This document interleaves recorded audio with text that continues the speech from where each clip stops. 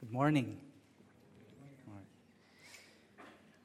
We will be continuing our mini-series regarding the elements of prayer from the acronym ACTS, that is adoration, confession, thanksgiving, and supplication. Last week, Aji brought to us the element of adoration in our prayers. Today, we will be looking at confession and seeking forgiveness when we pray. In the prayer that the Lord taught us in Luke 11, He said, Father, hallowed be your name. Your kingdom come. Give us this day our daily bread, and forgive us our sins. For we ourselves forgive everyone who is indebted to us. And lead us not into temptation. So why should confession and repentance be part of our daily prayer? Simply because we sin. But my question is, do we really understand this aspect of prayer? Well, brother, you might say, I understand that the people outside the church, they are the ones who need to confess their sins and repent. But I'm a believer. You see, sometimes the problem begins when we think it's inappropriate for a Christian to confess their sins to God, since God already knows their sins, and He has forgiven us through Christ. But my dear brothers and sisters, I hope you don't think that way. And if you do, we need to confess our sins and repent. For we have forgotten the fact that we are Christians simply because we are forgiven sinners, saved by the grace of God. Confessing our sins frees us from the burden or hindrance to keep on pressing toward the goal for the upward call in Christ Jesus. Confession keeps us aware that we have feet of clay, that we are always dependent on God's grace. And today, we will be looking at Psalm 32, from which David, the author of this psalm, will give us 6 lessons on confession and forgiveness. And I trust that this psalm will teach us a better understanding of our need to confess and seek forgiveness when we come to God in prayer. Let us pray. Father, our compassionate God, we seek your grace to help us understand this aspect of prayer. May your Holy Spirit grant us understanding, focus our hearts and our minds, so that we can hear your words being preached. In Christ we pray. So please open your Bibles to Psalm 32. We will be reading the whole chapter. Psalm 32. Starting from verse 1, it said, Blessed is the one whose transgression is forgiven, whose sin is covered. Blessed is the man against whom the Lord counts no iniquity, and whose spirit there is no deceit. For when I kept silent, my bones wasted away through my groaning all day long. For day and night your hand was heavy upon me. My strength was dried up as by the heat of summer. Selah. I acknowledged my sin to you, and I did not cover my iniquity. I said, I will confess my transgressions to the Lord, and you forgave the iniquity of my sin. Selah. Therefore, let everyone who is godly offer prayer to you at a time when you may be found. Surely, in the rush of great waters, they shall not reach him. You are a hiding place for me. You preserve me from trouble. You surround me with shouts of deliverance. Selah. I will instruct you and teach you in the way you should go. I will counsel you with my eye upon you. Be not like a horse or a mule without understanding, which must be curbed with bit and bridle, or it will not stay near you. Many are the sorrows of the wicked, but steadfast love surrounds the one who trusts in the Lord. Be glad in the Lord and rejoice, O righteous, and shout for joy, all you upright in heart.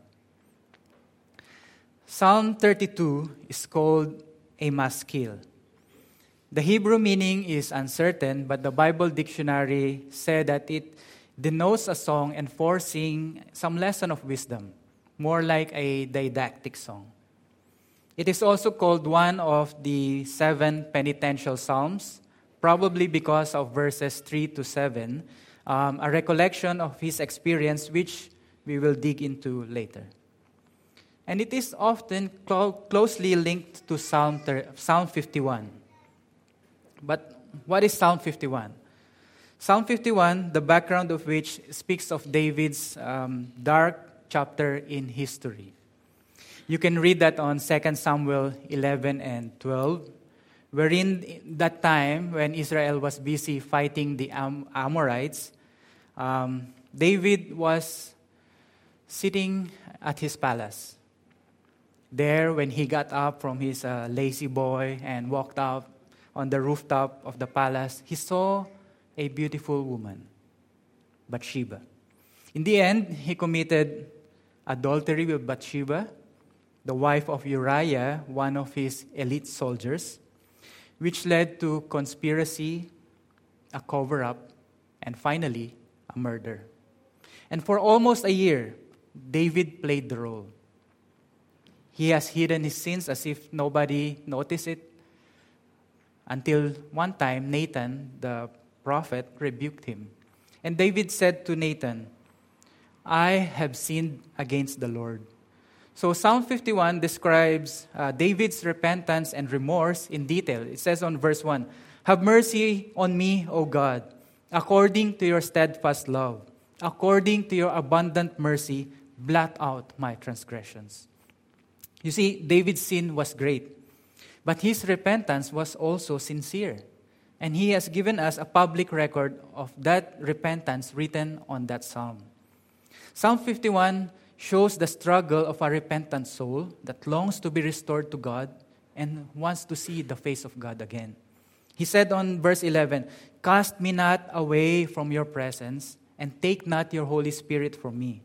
Restore to me the joy of your salvation, and uphold me with a willing spirit.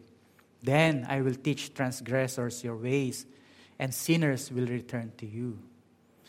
So having confessed his sin, Nathan said to David, "The Lord has also put away your sin, and you shall not die."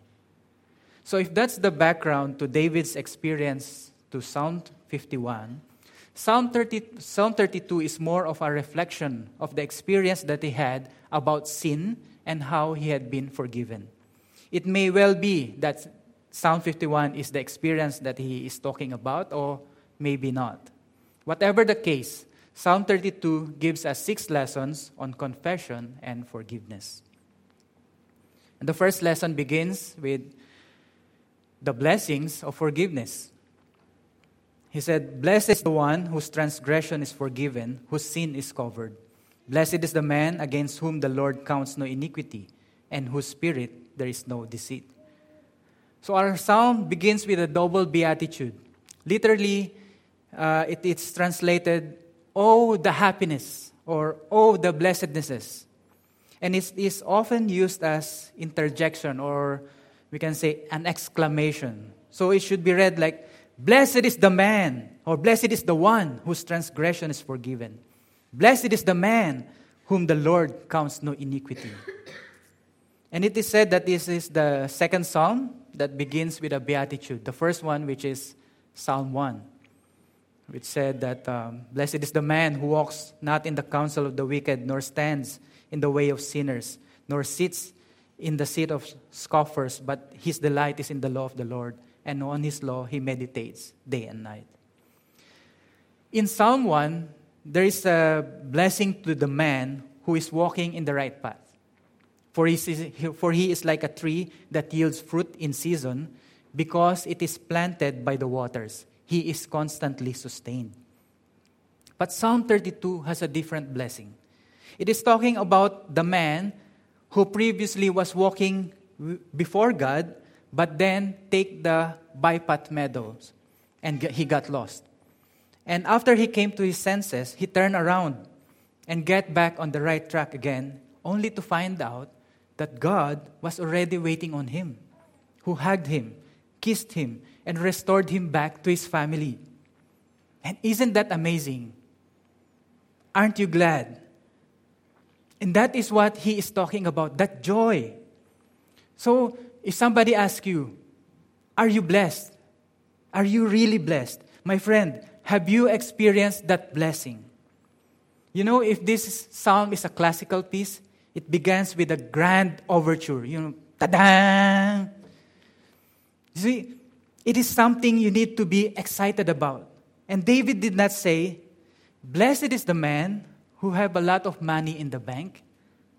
No, he didn't say that. He didn't say, blessed is the one who can drive an expensive car, nor the one who can buy social media for billions of dollars. No, David said, blessed is the man who can declare and rejoice that my sins have been forgiven. The one who can declare, though my sins be scarlet, it is now washed away as white as snow. That is the blessed man. And he begins to define sin in 4 ways, as if to describe the malady, the problem of sin, so that we can understand more of the blessings of being forgiven.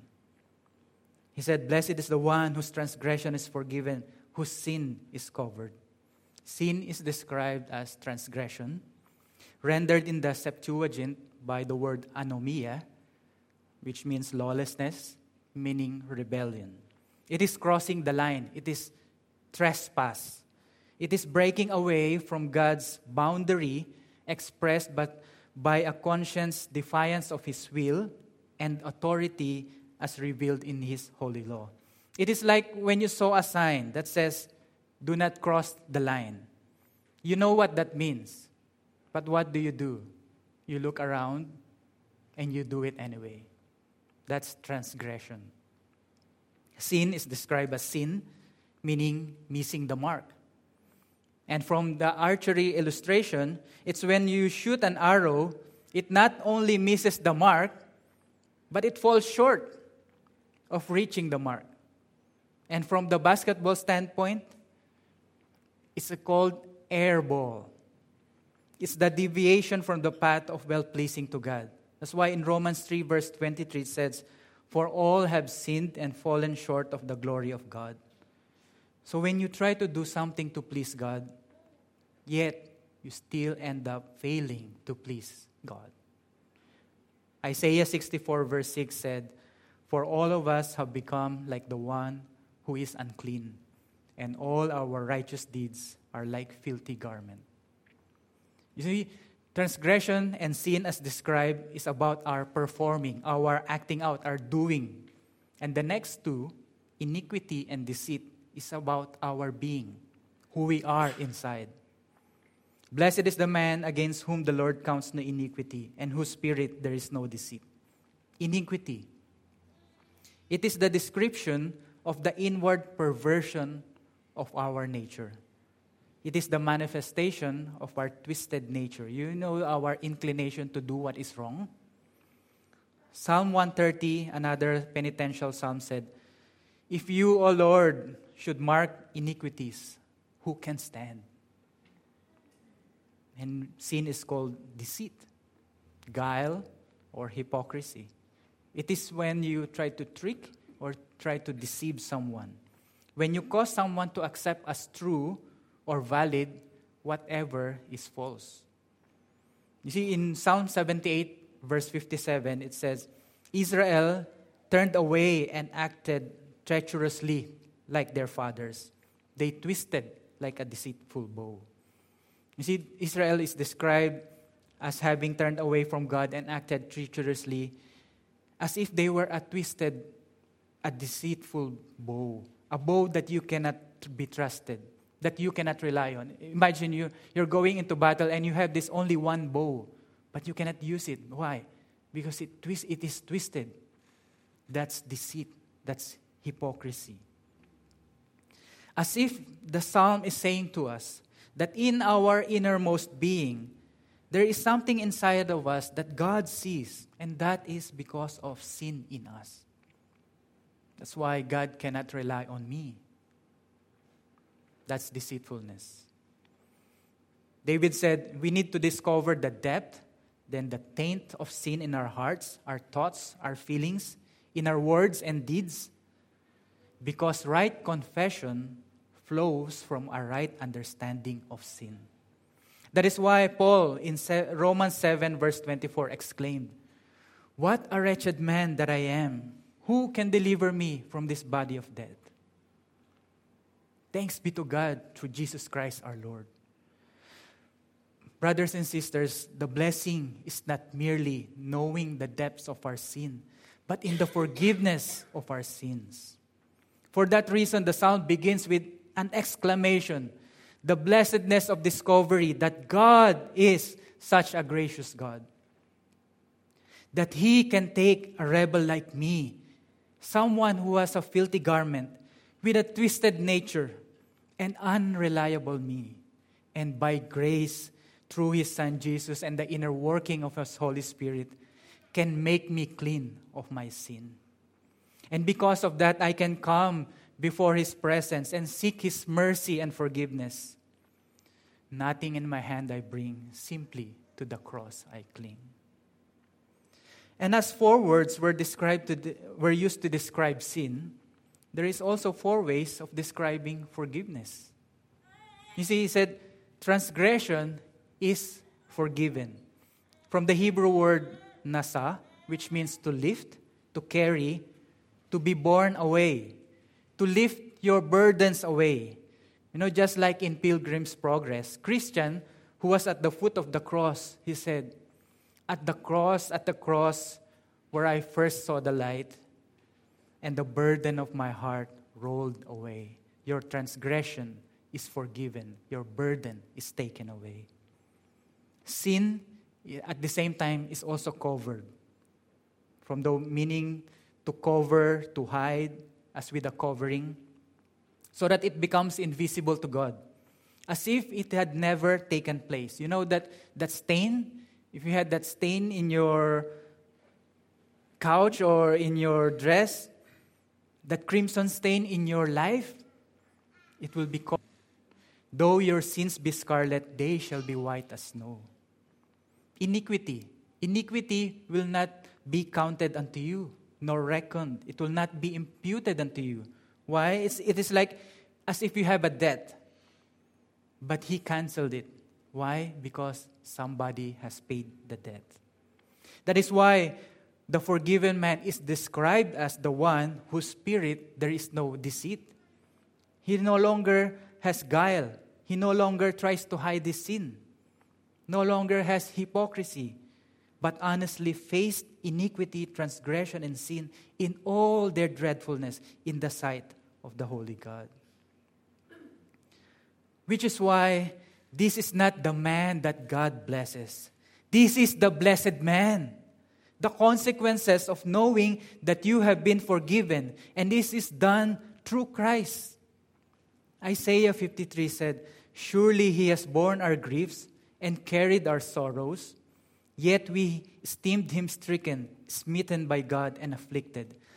But He was pierced for our transgressions.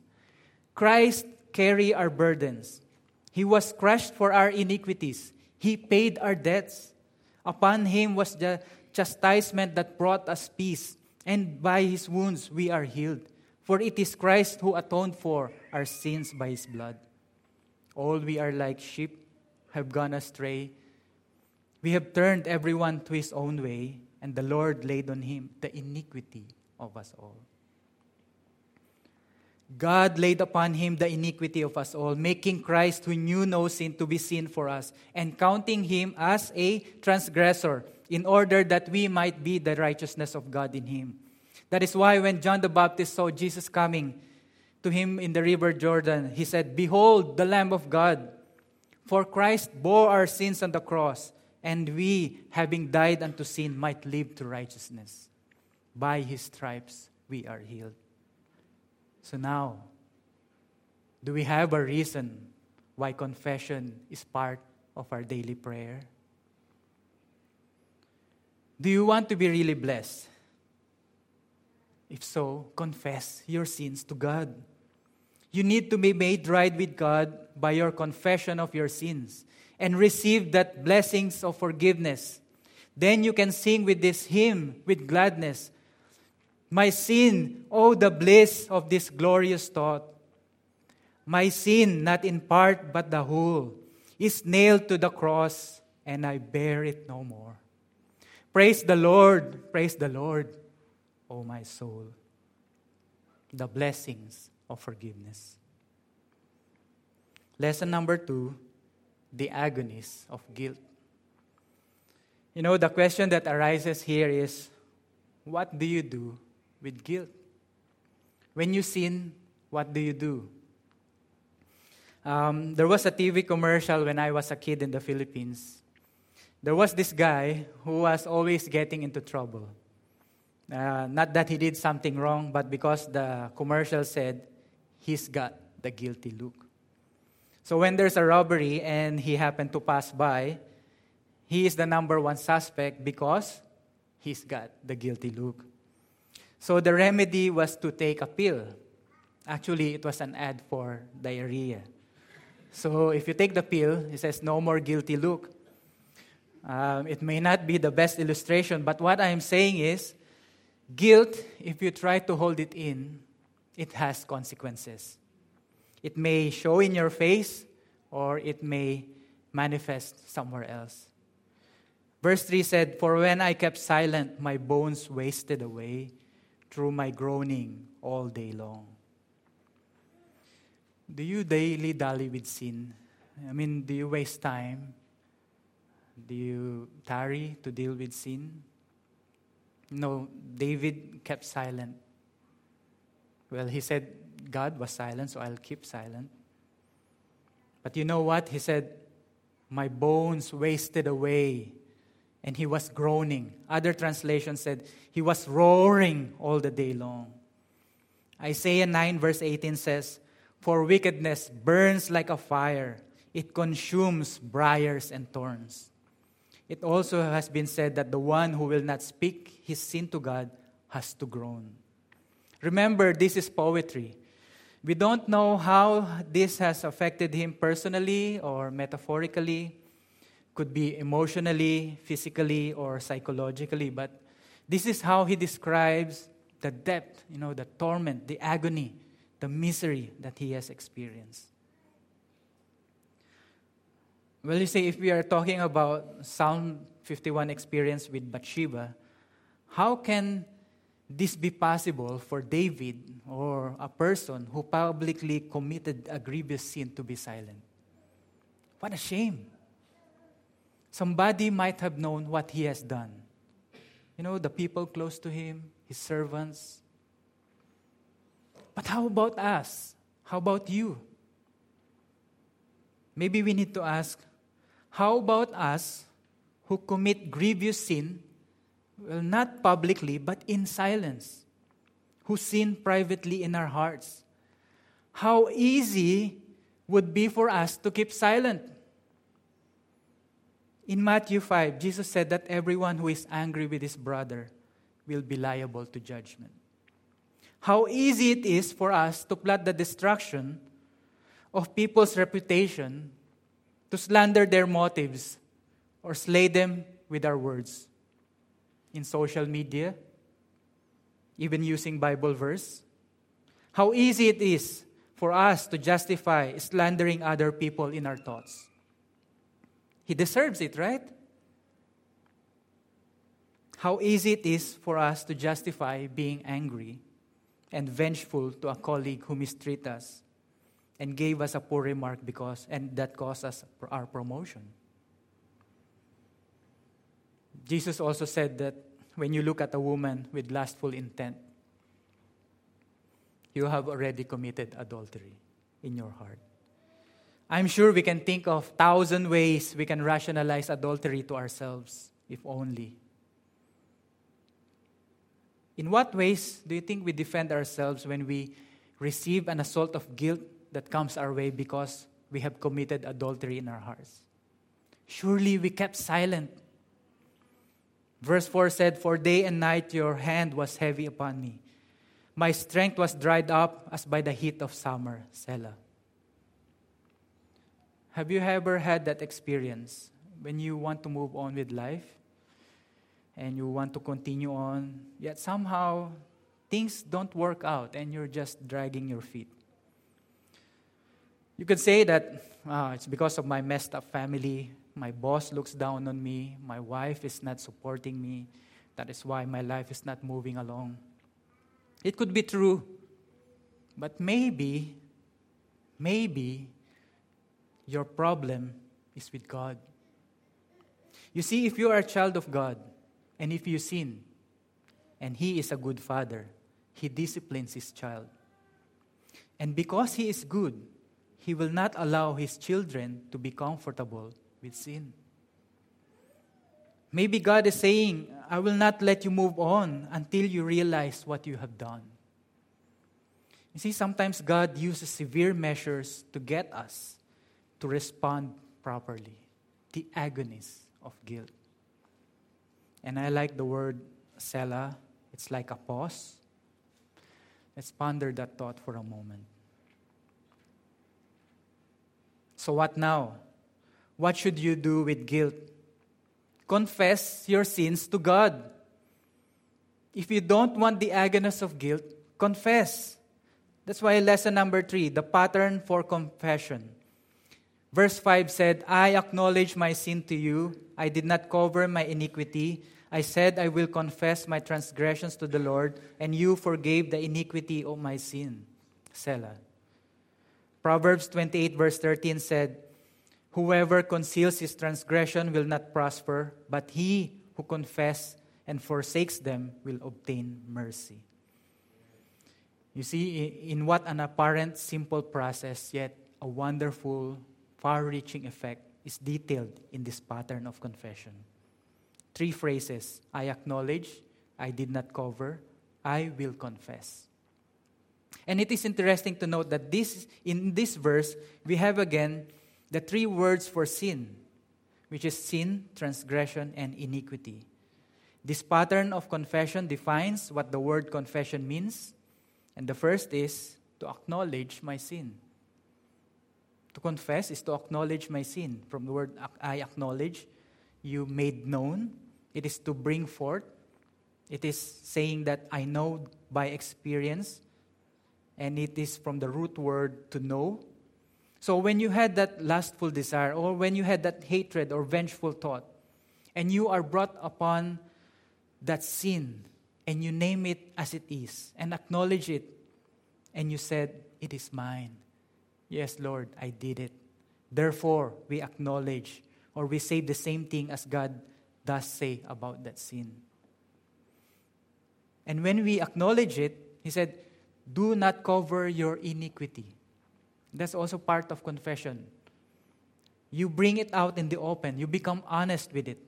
To say, yes, Lord, I am the crooked man. I have been hypocrite. And we owe to the fact that the thought and the action, Lord, is wrong. Because you see, if we uncover our sins before God, He covers it by the blood of His Son. Then comes the fruit of our mouth.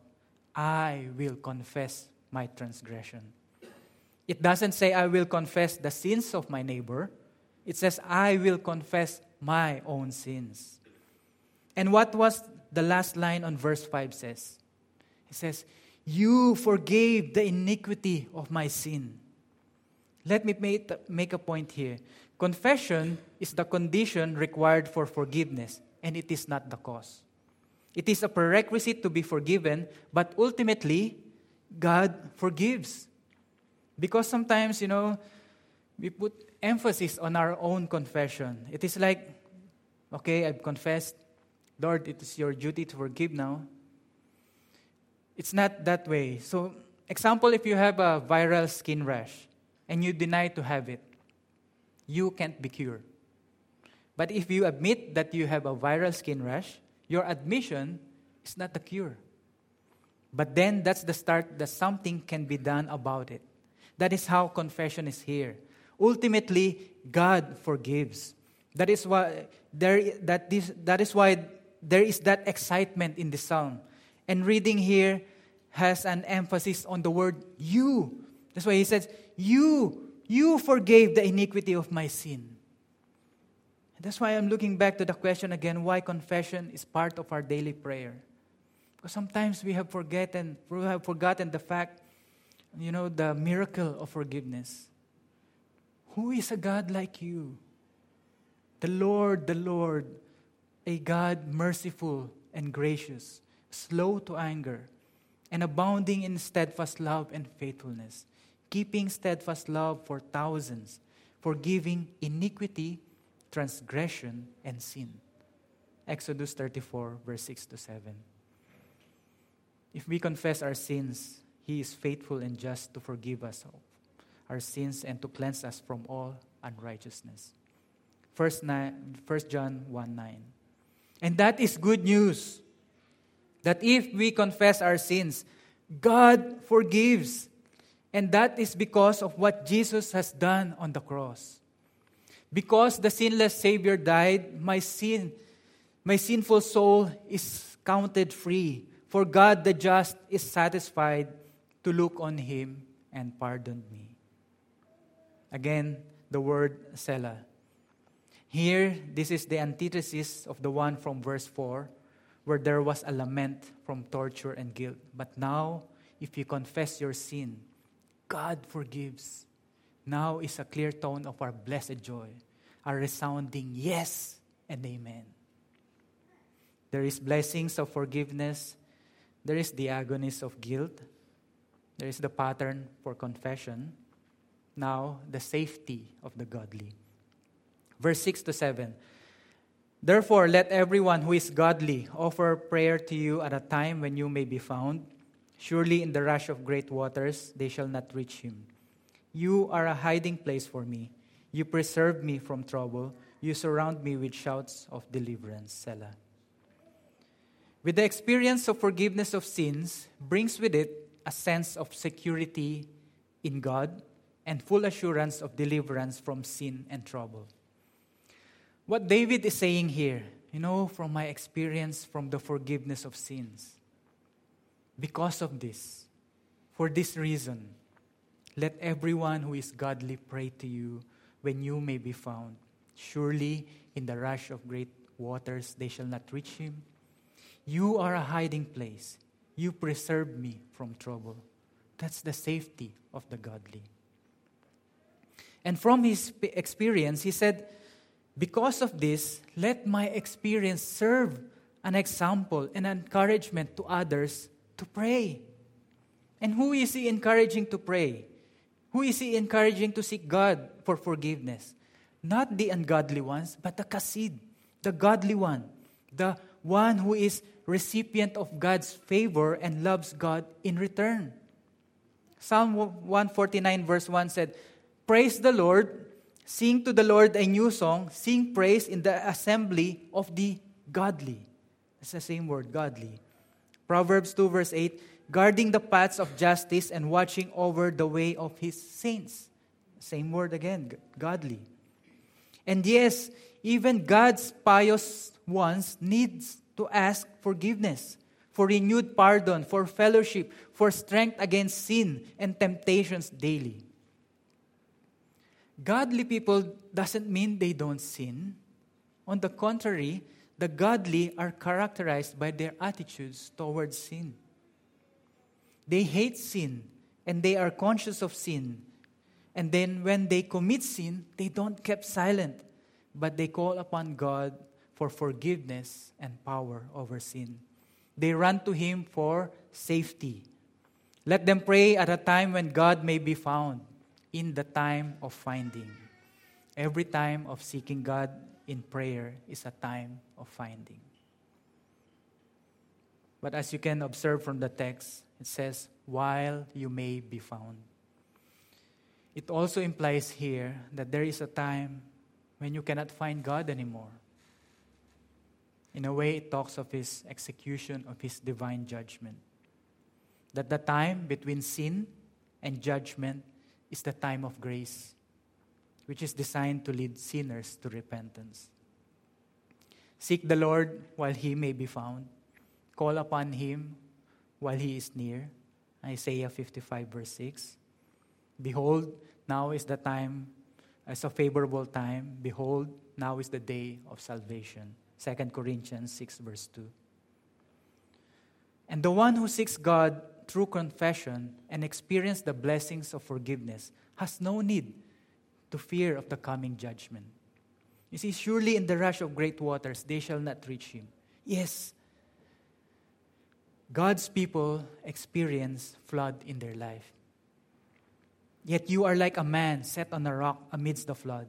Whether it is temptation to sin or calamities in life, if you seek God and are reconciled to God, surely in the rush of great waters, they shall not reach him. And God's safety is expressed in three ways. He is a hiding place. For he will hide me in his shelter in the day of trouble. He will conceal me in the cover of his tent. He will lift me high upon a rock. Psalm 27, verse 5. Beloved, there's a big difference between knowing God as a hiding place and knowing him as your very own hiding place. So if you are caught in the storm and in the distance you saw a shelter, will you not run to that shelter to find cover? It was a hiding place before, but it became your hiding place when you ran to it.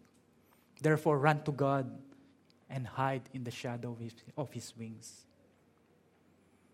He is also a protection. He said, you preserve me from trouble. The word trouble here can be translated distress, tribulation, or from an adversary or a foe. And the word to preserve can be translated to guard or to keep. The expression here is taken as an application to God's people at all times. But you see, it is true, we may not be always be delivered from every trouble. But there is such a thing that we are delivered in it. Maybe the answer for your troubles is that my grace is sufficient for you, like for Paul's thorn in the flesh, or with assurance. For I consider that the sufferings of this present time may not be worth comparing with the glory that is to be revealed. Romans 8, verse 18. For we do not know in which way he will preserve us, but whatever it may be, he is our comforter. He said, you surround me with shouts of deliverance or with songs. Literally, shouts of triumphs and victory, which are echoes of his promises to us, which bring sweet music to our soul.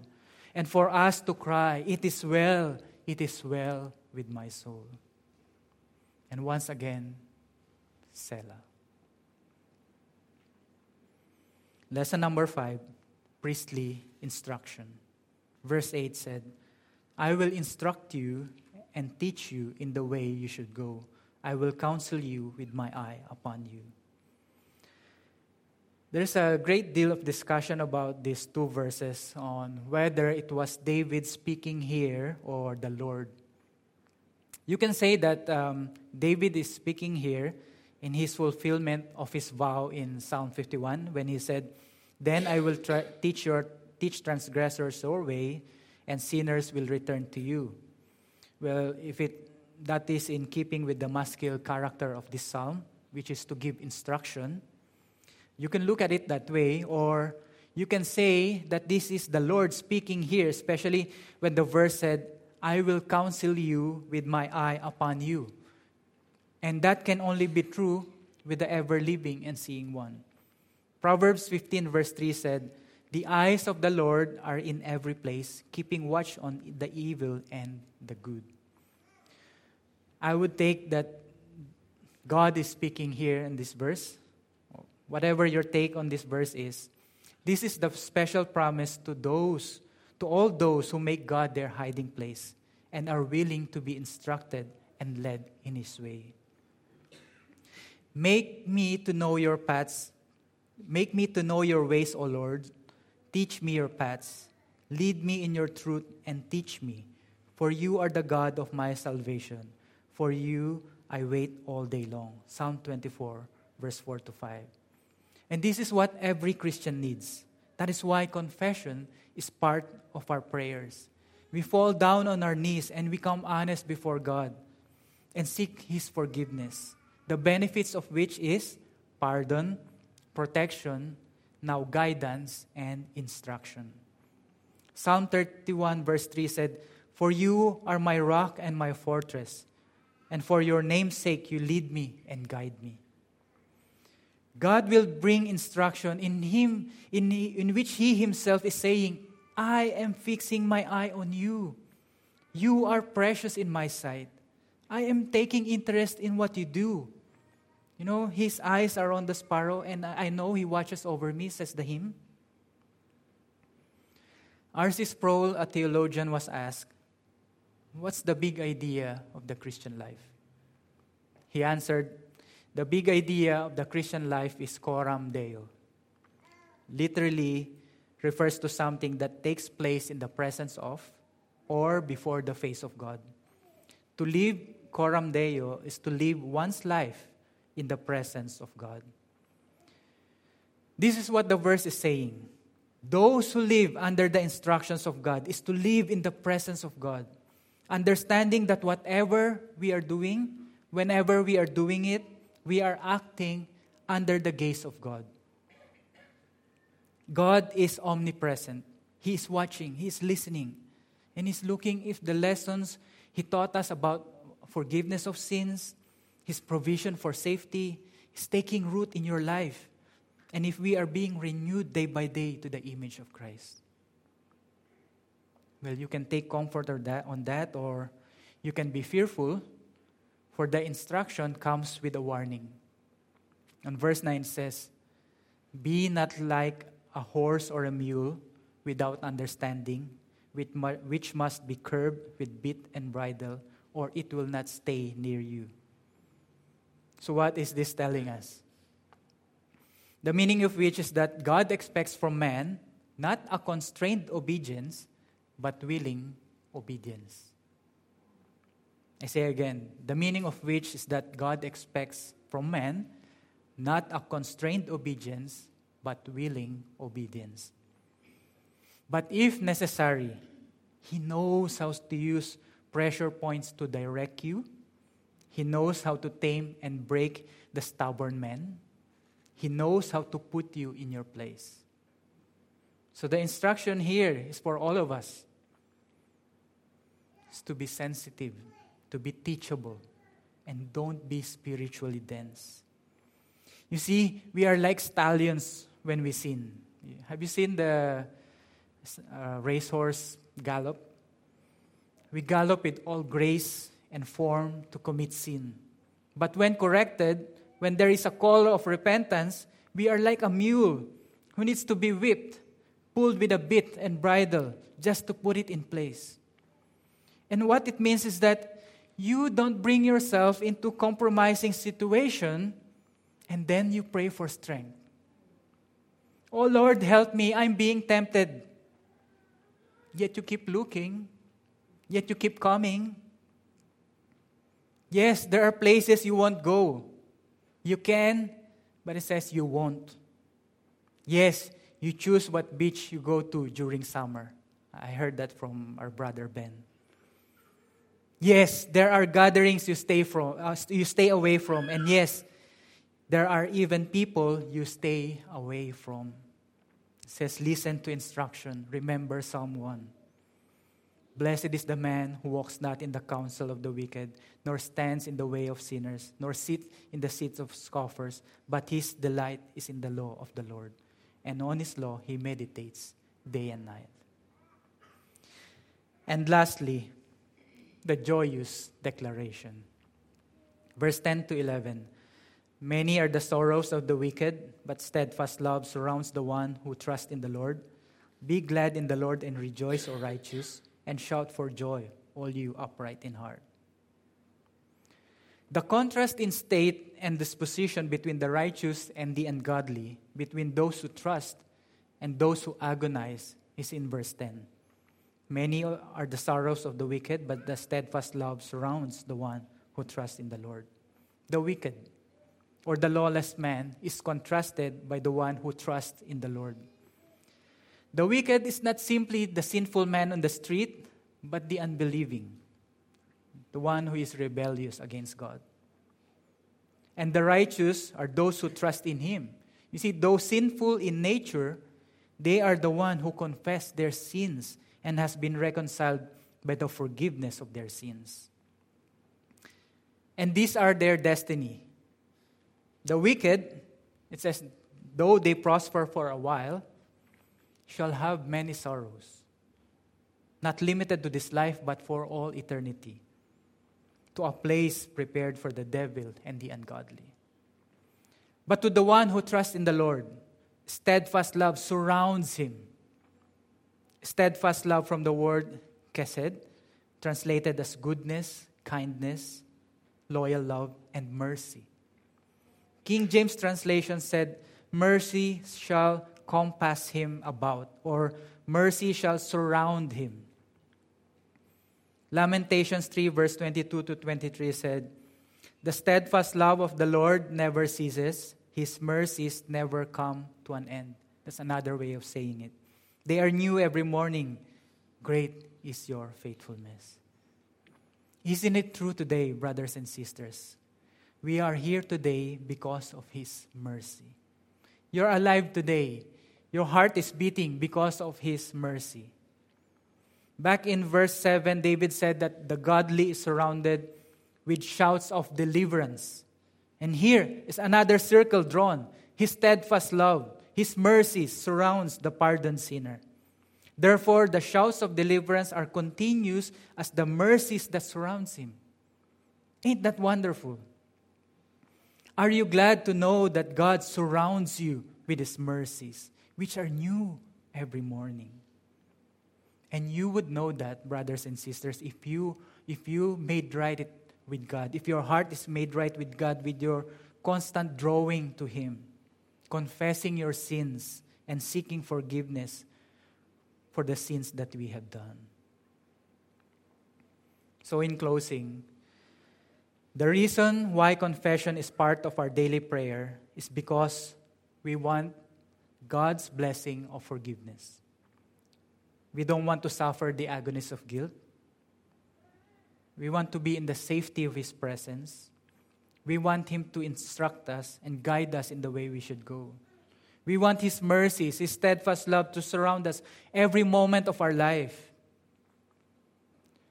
But can that man or woman, after being forgiven of his debt, come out of that prayer closet with a frown on his face?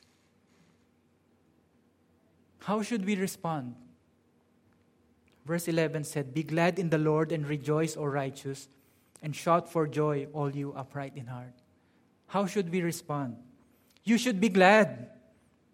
You are the most blessed man or woman in the world. His steadfast love surrounds you. Do we serve a generous God? Surely we do, because He makes it part of our obedience to be joyful. You know, the Hebrew word for be glad signifies an inward and hearty joy by the presence of at least a desirable thing or need. They said Calvinists are good in this area. They are glad inwardly, but somehow, it just doesn't show in their faces. So are we glad in the Lord? Not only glad in the Lord, but rejoice. And the word rejoice is used to express joy by an outward gesture and is used sometimes for dancing. How do we rejoice? Is your rejoicing worthy of His praise? Or are we even afraid to raise up our hands because we don't want to be called happy clappy? Should not our mouth at least open and say, thank you, Lord? And not only that, David also said, shout for joy. Well, you know what the word shout for joy means? It says, shout for joy. Do we not have a reason to rejoice? Confession restores us to the joy of the Lord. Have you received the blessings of forgiveness? Rejoice. Does God bring you to repentance through the conviction of His Holy Spirit? Thank the Lord. Is He not faithful to forgive when we confess our sins? Bless the Lord. Is He not our hiding place because of the forgiveness He brings? Praise the Lord. Is His eye upon us to give us priestly instructions? His love endures forever. And if you receive all this, it is our duty to shout for joy, to sing His praises. Lift your voice unto the Lord. Let us pray. Father our God, we thank You for Your word. We thank You because we can come to You and confess our sins to You. And knowing that You have declared in Your word, You are faithful and just to forgive us. We thank You for Your Son, Jesus, the author and perfecter of our faith. We thank You for Your Holy Spirit who guides us, teaches us, and strengthens us. Father, grant us this blessing. Secure us the safety of Your protection. Instruct us with Your priestly direction. Enable us to sing Your praises. For we ask this in Jesus' name. And let God's people shout, Amen.